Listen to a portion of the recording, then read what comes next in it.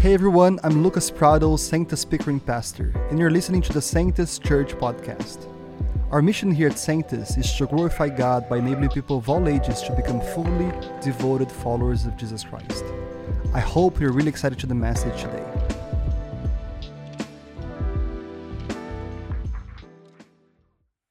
Hey Sanctus Church, good morning. So glad that you are joining us and welcome to this amazing day where we're celebrating baptisms. Let me start with my baptism story. I was baptized, I think, grade 8, and I will never forget it. It was in a smaller church, actually in Toronto, the east side of Toronto, a place called Scarborough Parkway Bible Church. I was really excited to get baptized. I had considered it during my junior high years, and near the end, I'm like, yeah, I'm going to get baptized. And what I didn't know is that the heater had broken in the baptism tank. So we used to have one of those big built-in baptism tanks. And it was freezing, freezing cold water. So cold that the senior pastor wore fishing waders under his robe, but the youth pastor didn't. So a guy named Colin, who was my youth pastor, he baptized me. And I remember getting in the tank and looking down, and the water was so cold, his legs were like blue. And I howled, I couldn't believe it. And then I got in and I was like holding my breath and wow, this is terribly cold. And I just remember declaring Jesus as my Savior and my Lord and owning this as my personal faith. I had already met Jesus years ago, actually when I was 3 years old. I had a pretty profound, simple encounter between me and Jesus. But I got baptized. I went into that, plunged into that cold water and came up. And it was me publicly declaring before family and friends who I believed in. Now, today we're going to talk through what is baptism and what it's not and what it means and what it doesn't and what do we do with all of this. And I know some of you have heard variations of this. Some of you come from different church traditions. Some of you come from another faith and you have no clue at all. So this is important that all of us listen carefully. So number one, according to the Bible, God clearly intends followers of Jesus to get water baptized as a step of obedience shortly after believing in Jesus. Baptism is part of the mission of the church. It's actually not suggested, it's commanded by Jesus. All believers, as they have opportunity, are called to undergo water baptism. These are basically the last words of Jesus before he ascends into heaven, Matthew 28. Therefore go and make disciples of all nations, that's all ethnogroups, people groups, and then baptizing them in the name of the Father and the Son and the Holy Spirit, teaching them to obey everything I command you. And Jesus says, and surely I'm with you always till the very end of the age. So this is sort of at the epicenter of our movement. So let's walk through some of these questions. What is the meaning of baptism? What does baptism accomplish? Who should get baptized? Is there a proper form of baptism? All that stuff. So let's start here. Let's just start with the word. The word baptism, the original word, at least in the Greek language, means to plunge someone, to dip someone, to immerse someone, to pass under, or to emerge from something. You might want to say in our vernacular, it's to dunk someone. Now, the pattern in the New Testament, time and time again, is not sprinkling, it's full immersion, going right into water. You see this with John's baptism. You also see this all through the book of Acts. Even Jesus' own baptism, Mark 1:10, just as Jesus was coming up out of the water, he saw heaven being torn open and the Spirit descending on him like a dove. So he's in the water fully and he's emerging out of it. Or in Acts 8, when God begins to establish the amazing church in Ethiopia that still exists to this day, traces its roots right back to this moment. Acts 8:36, this is Philip. As they traveled along, they came to some water, and the Ethiopian eunuch said, look, here is water. What can stand in the way of me being baptized? And he gave orders to stop the chariot, and both Philip and the eunuch went down into the water, and Philip baptized him. So baptism is this fully immersive experience. So then the next question we should all ask is, well, okay, what does baptism mean? So Christian baptism is a way of demonstrating your faith that you already have in Jesus Christ.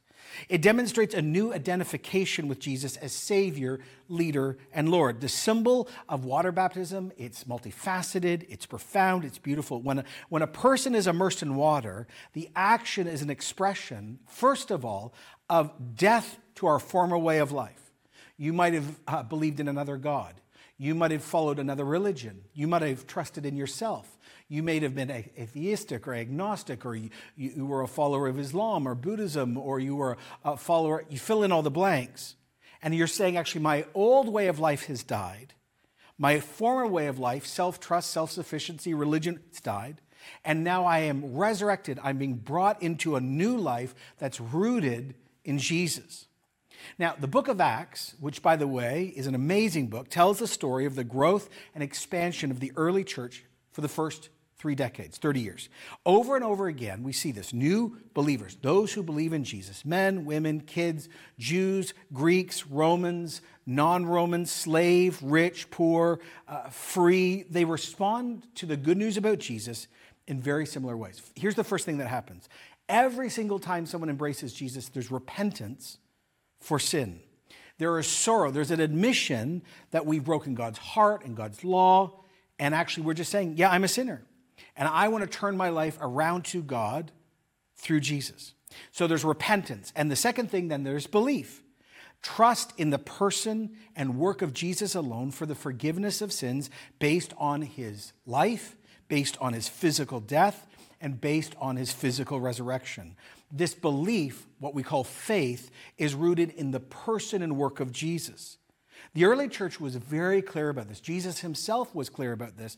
There is no other way to access God. There is no other way to get salvation except through Jesus, because Jesus is the only one that's accomplished everything needed to do it for us. Jesus himself said this in John 14:6, I'm the way, I'm the truth, I'm the life. No one comes to God the Father except through me. Not one way, the way. Not a life, the life. Not one version of truth, the truth. Later, in one of the very first Christian sermons Peter's preaching, he says basically the same thing in Acts 4:12. Salvation is found in nobody else. There's no other name given under heaven and given to humanity by which we must be saved. So you, first of all, you got repentance, and then you got belief. And then after that, you have this act of baptism in water. In the very, very first Christian sermon in history, we see this in Acts chapter 2, verse 37. When the people heard Peter preaching, they heard this, they were cut to their hearts and said to Peter and the other apostles, brothers, what shall we do? Notice, Peter replied, repent, and be baptized, every one of you, in the name of Jesus Christ for the forgiveness of sins, and you will receive the gift of the Holy Spirit. The promise is for you and your children and for all who are very far off. Another way of saying those who are not Jews. For all whom the Lord our God will call. And with many other words, he warned them. He pleaded with them, save yourself from this corrupt generation. Now, verse 41, critical. Everyone ready? Those who accepted his message were baptized. 3,000 were added to their number that day. Now, this is critical, so you don't misunderstand baptism.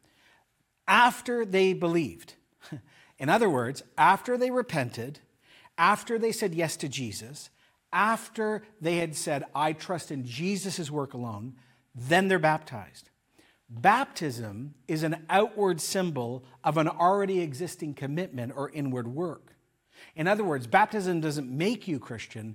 Baptism is the public identification you've already become a Christian. Baptism is not some key that gets you into heaven. Oh, you've been baptized. No. Remember, if you know the story, the thief on the cross where Jesus lay dying, he was never baptized, and Jesus said to him, today I will see you in paradise. So, okay, what does baptism symbolize then? Well, here's the first amazing thing.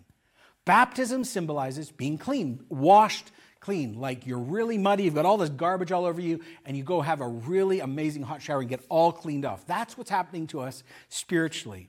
Here's how Paul put it in 1 Corinthians 6:11. And that's what some of you used to be after he lists all this sin. But you were washed and you were sanctified, you were justified in the name of our Lord Jesus Christ and by the Spirit of our God. And so when someone's baptized, it's a public symbol that they have already been washed. Number two, it's a public way of identifying and confessing Jesus' literal death and Jesus' literal resurrection. Here's how Paul puts it in Romans 6. What shall we say then? Shall we go on sinning so grace may increase? By no means. For we are those who have died to sin. How can we live in it any longer? Or don't you know, all of us who were baptized into Christ Jesus were baptized into his death. and therefore buried with him through baptism into death, that in order, just as Jesus was raised from the dead through the glory of the Father, we too may live a new life. For if we have been united with him in a death like his, we will certainly also be united with him in a resurrection like his. Okay, this is really profound. Baptism reminds Christians that sin no longer actually owns us. Since we have Jesus' physical resurrection in our life, his power, we actually have the ability to say no to sin. Before Jesus, we couldn't. Also, when someone is baptized, it is a public, communal agreement and a personal agreement that the person getting baptized in the community actually believes that Jesus really died, really lived, really died, and really came back from the dead. And also as a reminder that because I've trusted or we've trusted in Jesus, we will also at the end of time physically, not just spiritually like a ghost, physically rise from the dead. I've said this for years. Some of you are going to roll your eyes, but it's important. I've done this. This is my wedding ring. I know it looks like a Lord of the Rings ring. It's my wedding ring. Now, if I lose this ring, I'm going to be in real trouble with Joanna.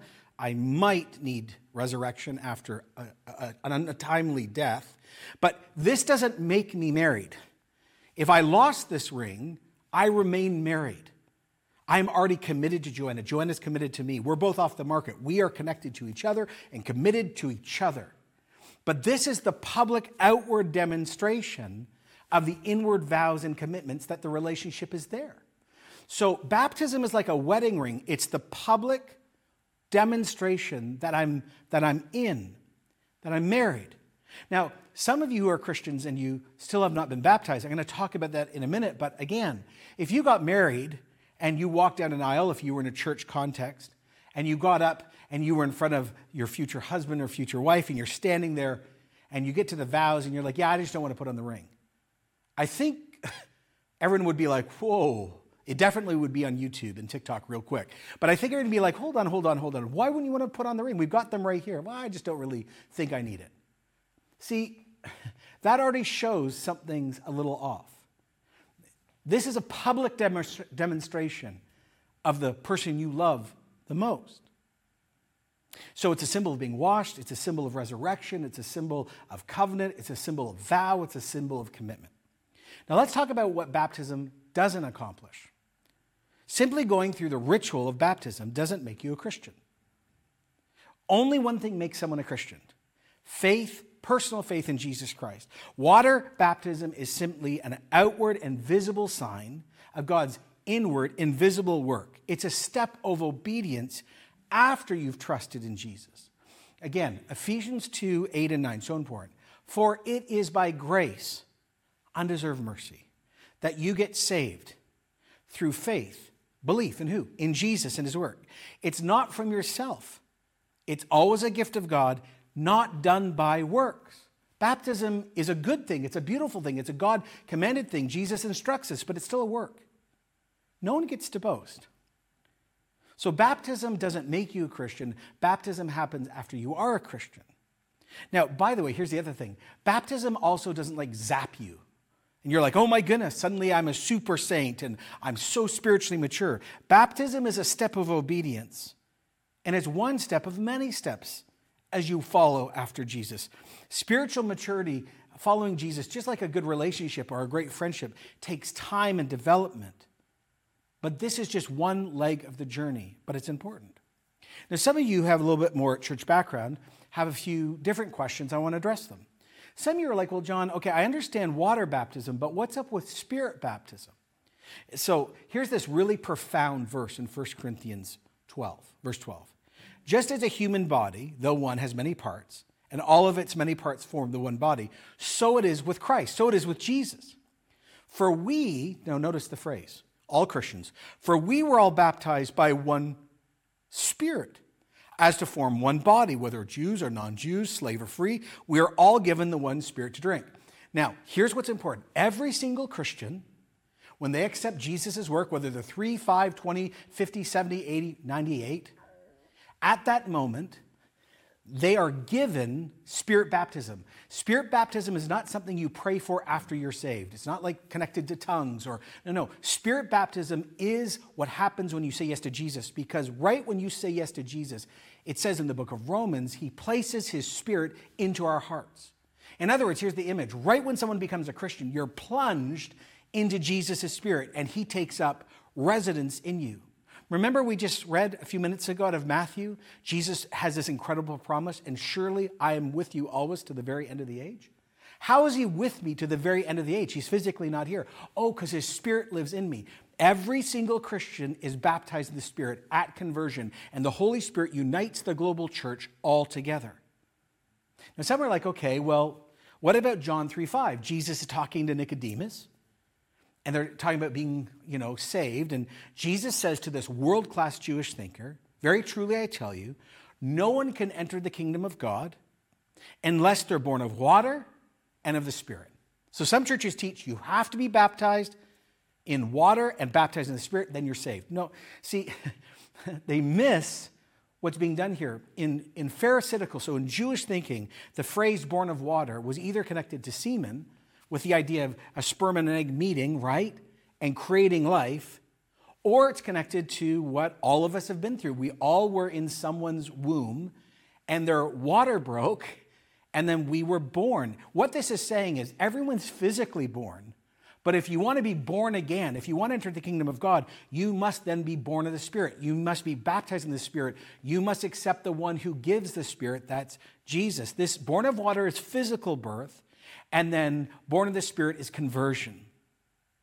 Now, a lot of you come from maybe some traditions where you were baptized as a baby. So maybe you have a Presbyterian or an Anglican or a Catholic background, and maybe some of you have no history with church at all, but you sort of get that. So let's talk about this. What if I was baptized as an infant, but it wasn't my choice, or my parents did it, but they weren't Christians, and I got baptized as, what do I do with all that? Okay, I want to slow down, and I want to explain to the whole church what this means. The first idea of why churches baptize babies is connected to the Jewish faith. Remember, the Christian faith is Judaism fulfilled. And it's connected to something that some of you are going to be like, I don't really want to talk about this today. Circumcision. Now, in the Old Testament, God instructed the Jews on the 8th day that every single Jewish boy was to be circumcised as a physical sign that they belonged to the Jewish faith and the Jewish people. So the idea is this. In the New Testament, if the outward sign of entrance into God's family is baptism, and the Old Testament sign was circumcision, then of course they're basically the same thing. So it follows that baptism should be given to children by Christian parents, just like Jewish parents had their children circumcised. To deny them this is to deny them the privilege and benefits, right, of belonging to God's community, God's covenantal community. So it's like parents, let me put it like this. When mom and dad or a mom or a dad have their baby baptized, and they're Christians, it's like they are putting their walk with Jesus, their faith, over their child, and their faith covers them and allows them entrance. Now later, if you know about this, usually around 13, you're supposed to do something else. You're supposed to get confirmed. Usually a teenager will say, okay, I'm now more grown up, and I've thought about this, and yes, I was baptized as a baby, but now I want to publicly confirm to the community, it's not just mom or dad's faith or my grandparents' faith, it's my faith, and it becomes their own. So it's a two-step part, baptize the baby, then confirmation. Now, let me just walk this through. Yes, it's true that baptism and circumcision are similar, but there are huge differences.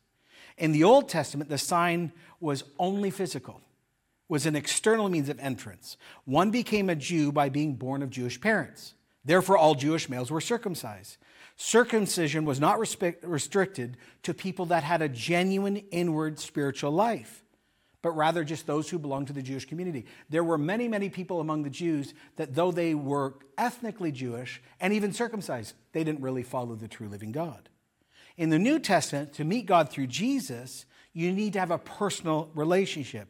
Even Paul, wrote this when he was wrestling through this in Romans, and he was talking to the Jewish community that had embraced Jesus as the Messiah. And he said these really, really offensive and clarifying words in Romans 2:28. A person is not a Jew who is one only outwardly, nor is circumcision merely outward and physical. No, a person is a Jew who is one inwardly, and circumcision is a circumcision of the heart by the Spirit. In other words, yeah, you might have all the ethnic stuff or family stuff, but if you don't truly know the true living God, your circumcision counts for nothing. So you got to be really careful to go one equals the other. Some other people say, well, there are moments where God moves so powerfully, whole families just got saved and they all got baptized at once. We read this in Acts 16.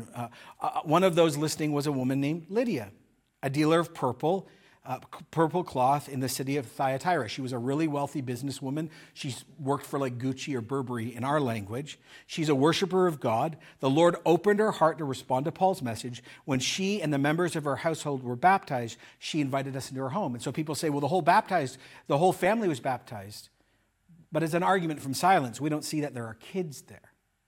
So here's the question. What do I do if I was baptized as a child? Well, number one, those who baptized you had to be genuine Christians. If they weren't even Christians, it isn't even real. Second of all, according to that system, you also have to go through confirmation. If you didn't do confirmation, you have not affirmed it personally and publicly. So if mom and dad weren't Christians or you didn't do confirmation, actually, you are called into immersive baptism. You are called to get baptized again because actually that wasn't what it really was. You still need to work that through. Some of you still need to embrace Jesus.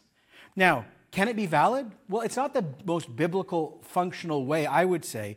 But yes, of course it can. If your mom and dad genuinely baptized you as an infant, and at 13 or 14 or 19, you got up and said, yes, I really believe Jesus died and rose again, and I've given my life to him, and I affirm that. I wouldn't say it follows the ultimate biblical pattern, but as a matter of conscience, would we say in this church it's valid? Of course we would say that's true. Now, some of you might say, actually, I still think I need to be baptized again because it didn't follow the full biblical pattern. That becomes a matter of conscience. Some of you are like, well, I wasn't fully immersed. I became a Christian later. I wasn't a baby, but I was sprinkled. So does that count? Of course it counts. Full immersion is the biblical pattern, but of course what it symbolizes is more important. I have friends who work in certain nations where water is so precious, if they baptize people in full immersion, then people would die because there wouldn't be enough water, so they baptize with sand. Some of you are like, well, what if I don't feel ready, or it's been years since I've become a Christian? Just obey. Don't let fear stop you. Don't let embarrassment stop you. Don't let pride stop you. Some of you have not just been baptized because a friend or a pastor said you have to, and you're like, don't tell me what to do. Well, it's actually not them. It's the one that you've given your life to who is inviting you into joy, not just obedience. In other words, it doesn't matter if you don't feel ready because actually, just like the marriage symbol, you put on the wedding ring at the beginning, not when you know everything's okay. It's the beginning, so you just do it. And if it's been years, you just joyfully obey. Don't let embarrassment or pride stop you. We're here to celebrate this. Some of you are like, actually, John, I don't want to get baptized because my story isn't powerful enough. Well, not everyone has some epic story. See, I hear this all the time. People are like, well, I don't want to get baptized because I wasn't a former person in this other faith, or I'm not a former drug dealer. I wasn't involved in this really dark, immoral lifestyle. I don't know, I just became a Christian. See, what we miss is that baptism is actually celebrating the work of Jesus. And actually, all of our stories are dark because we were all sinful, all spiritually dead, and all lost, and all owned by Satan, and he saved us. And whether you have an epic story or a very simple story, I have a simple story. I became a Christian at 3 years old when a Sunday school teacher told me about Jesus. I knelt at home with my mom and said yes to Jesus. That's my story. That is no less powerful than anyone else's story. The point is, it's not the power of our story, it's the power of his story. If you think that actually you have to have a powerful story, no, just get dunked. Well, some of you are like, I just don't know what to say. I don't even know if I want to fully speak. That's okay. The whole point simply is you get up and someone says, is Jesus your Savior, leader, and your Lord? You say, yes. Will you follow him the rest of your life? Yes, I will. Do you renounce the world, the flesh, and the devil? Yes. That's all you need to say. Now, today we've got, 15, 18, 20 baptisms across our sites. Well, I'm recording this. It's really exciting. And some of the sites might have some. Some of you might not have any today. So the question is at every baptism, what should I do? Well, whether there's a baptism live or not today, every time you hear a sermon about baptism, or every single time you see a baptism, there is something for us to do who already are baptized. This is like when I go and do weddings as a pastor, and I'm up there and I'm watching a husband and wife give vows to each other. I also am reminded that I need to renew my vows to my wife. So every time you see a baptism, this should not just be like, oh, I didn't get to see a baptism. No. This is a vow renewal time. We should say, yes, I still confess Jesus as Savior. I still confess Jesus as Lord. You have the final say and ownership on my thinking, family, money, sexuality, relationships, dreams. You're still Lord, and I believe you died, and I believe you rose again, and I believe you're going to come back. Every time we see a baptism, we should be doing that. Now, if you are at a site today, or you're online and watching something and someone is being baptized, listen, we always say this, and site pastors are going to lead you through this, but we always give standing ovations because we are celebrating the most significant thing. This is so much more important than any sports event. This is so much more important than some epic concert. This is so much more important than anything else because this has eternal life connected to it. This ripples into eternity. So here's what I'm going to do. I'm going to ask, whether you're sitting at home or you're at a site, I'm going to ask everyone to stand. And I'm going to ask you if there is baptisms or not, just before you see them, we're going to take a moment of renewal and say yes. And then some of you at the end of this need to go, you know what? After hearing that, I need to be baptized. And the very first thing you need to do is you need to literally get on social media and connect with us, or connect with the church you're connected to, or you need to reach out to your site pastor and say, you know what? I haven't been baptized, and I've had excuses, or I've had fears, or I didn't understand. And truly, you need to go forward and say, I know there were baptisms, maybe today, but I need to be baptized. When can I do this? I need to do this as soon as possible. There, out of this moment, should be a huge wave of people saying, yes, I'm ready. But why don't you stand with me and let's just do this.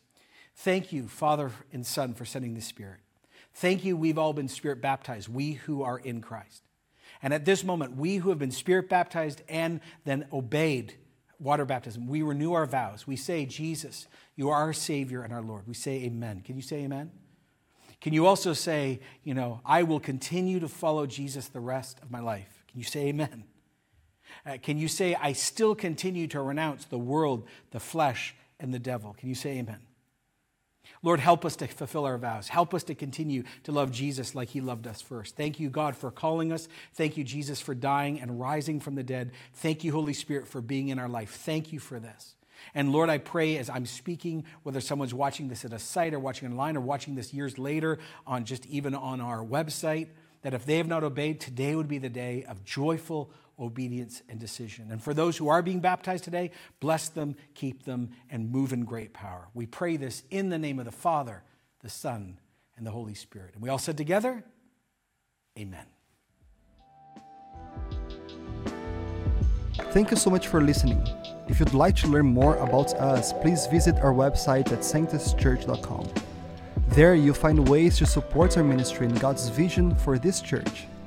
Last but not least, if you like what you're hearing, be sure to hit the subscribe button to be notified when another episode releases. Well, that's it for today. May God bless you very much and have an awesome week.